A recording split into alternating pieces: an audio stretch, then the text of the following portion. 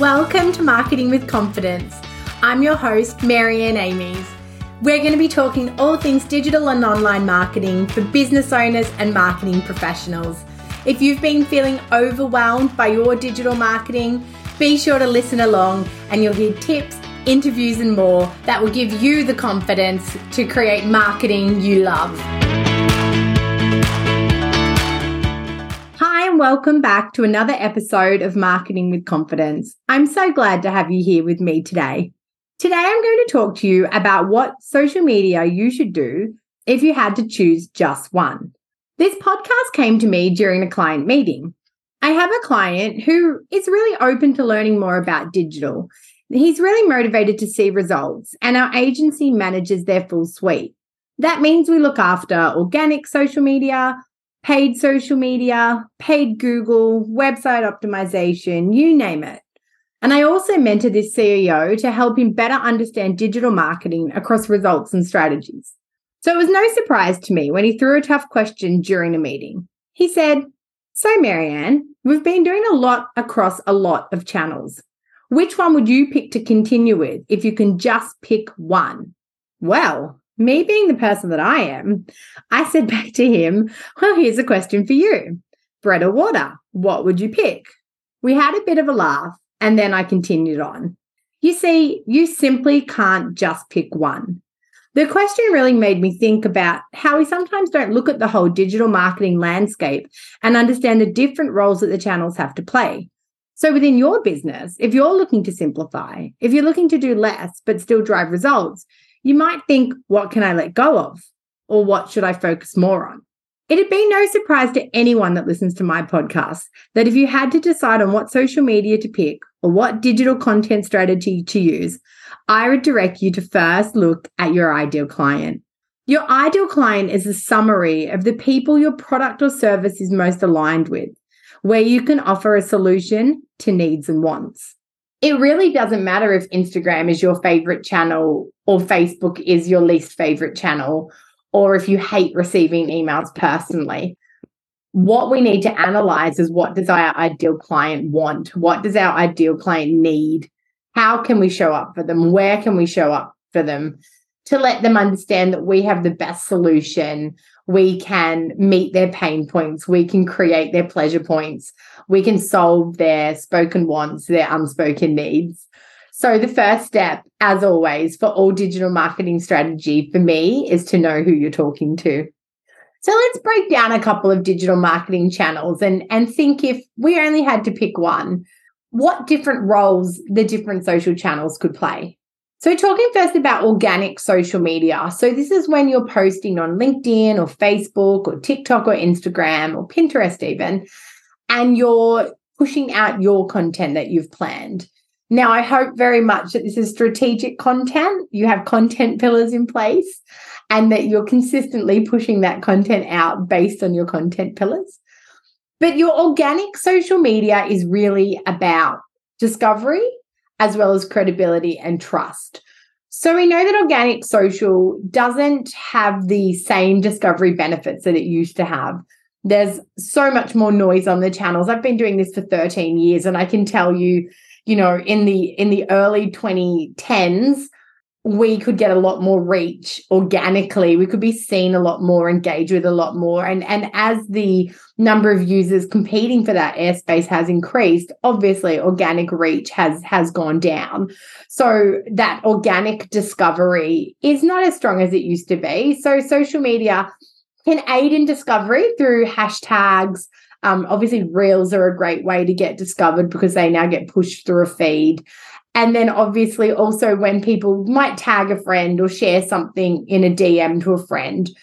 The main purpose, though, that we see for social media is branding. And that doesn't have an immediate return on investment necessarily.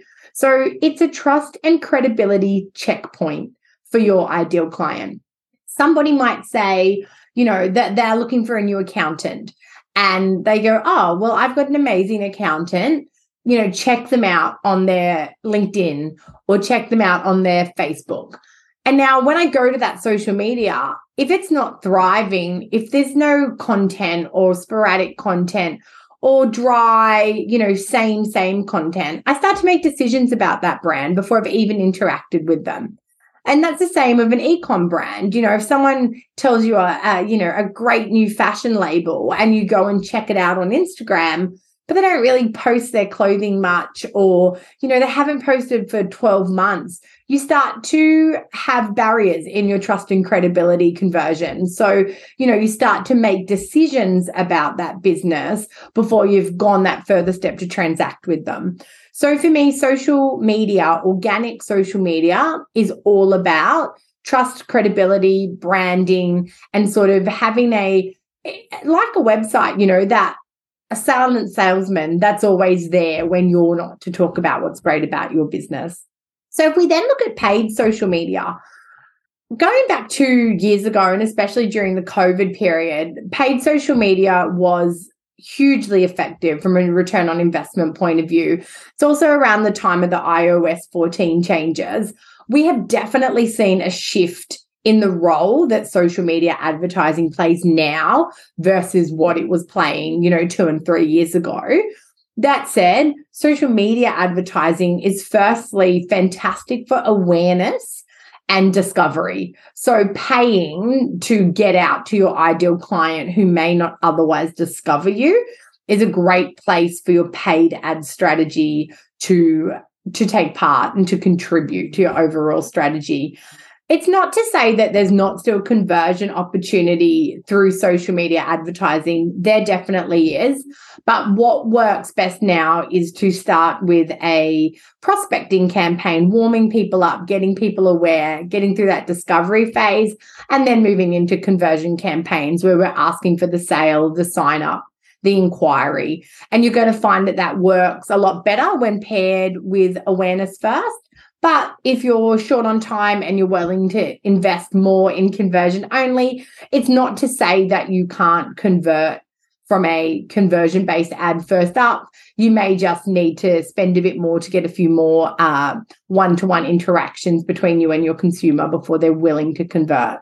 I'll say here, though, doing just organic or just paid is unlikely to drive you the same results as if you do them together in harmony, because each supports each other. If I'm served an ad, I may still go to the social media profiles for more credibility and trust building.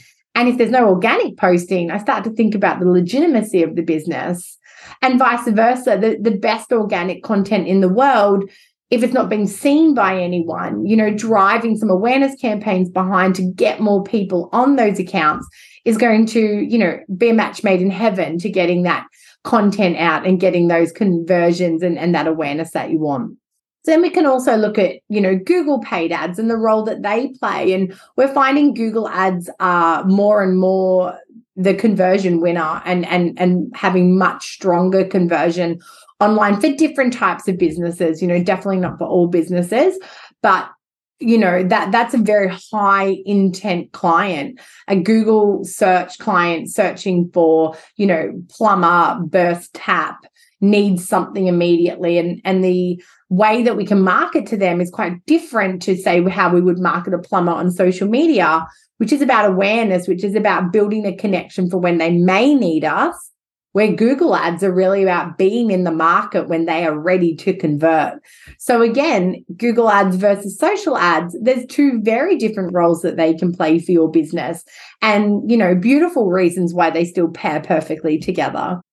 Then if we think about our SEO and our content marketing, that's about the marathon. That's about the long game. The content that you put down today, the SEO that you put in place today, that will be paying off for you in, 6 months, 12 months, 18 months time. That's your long-term, embedding of a digital strategy. You're not going to get that content in place and see a change tomorrow or next month. But what you are going to see is over time, your organic traffic increasing, your credibility and your authority increasing with the content that you're putting out, so that, potentially in a few years' time, you won't have to lean so hard on ads because you'll be driving a lot of that, top of page or first page content result, and you'll be bringing people that are high intent to you without the investment of paid ads. But again, thinking about coupling, while you're getting there, those Google ads can get you at the top and get you seen while your SEO and content is working hard for tomorrow as opposed to for today.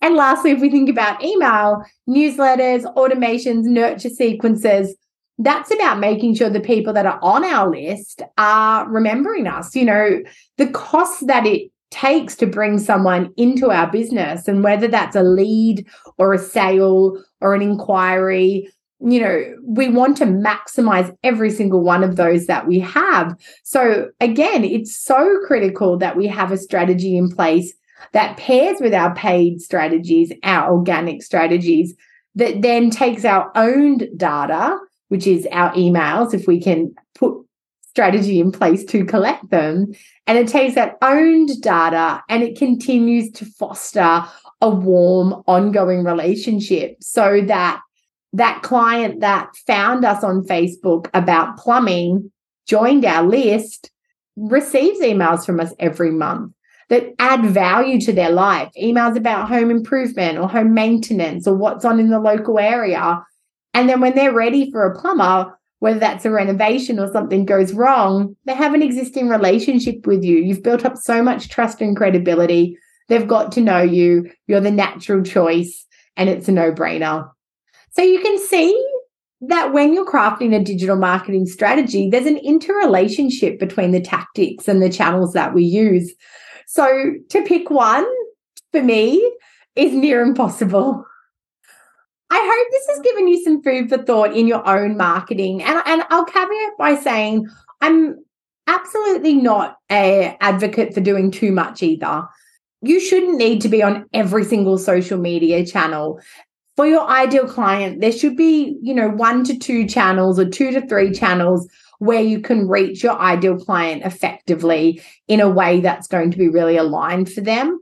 I'm not a big believer in spreading yourself thin across all the channels, especially if you're self-managing or you just have a single internal team member that's managing. So I think it's really about looking at what are the mix of organic, paid content marketing that's going to maximize each channel, cross-populate each channel, and give you an integrated strategy that's going to drive results. Well, thanks so much for listening. And I hope, as I said, it's given you a new perspective. I'd love to hear about how you approach your own digital marketing. And if you could just pick one social media channel, what would it be? Be sure to share with me over on Instagram or at LinkedIn. And I look forward to talking to you again soon. Hey, thanks for listening to another episode. If you don't want to miss one, make sure you subscribe to the show in your podcast app. And if you love it, be sure to share it with friends and colleagues who you think could benefit from increasing their digital marketing confidence. Want more? Head to MarianneAmies.com to find out how you can work with me directly, to reach out to have me speak at your event, or to grab yourself some free resources.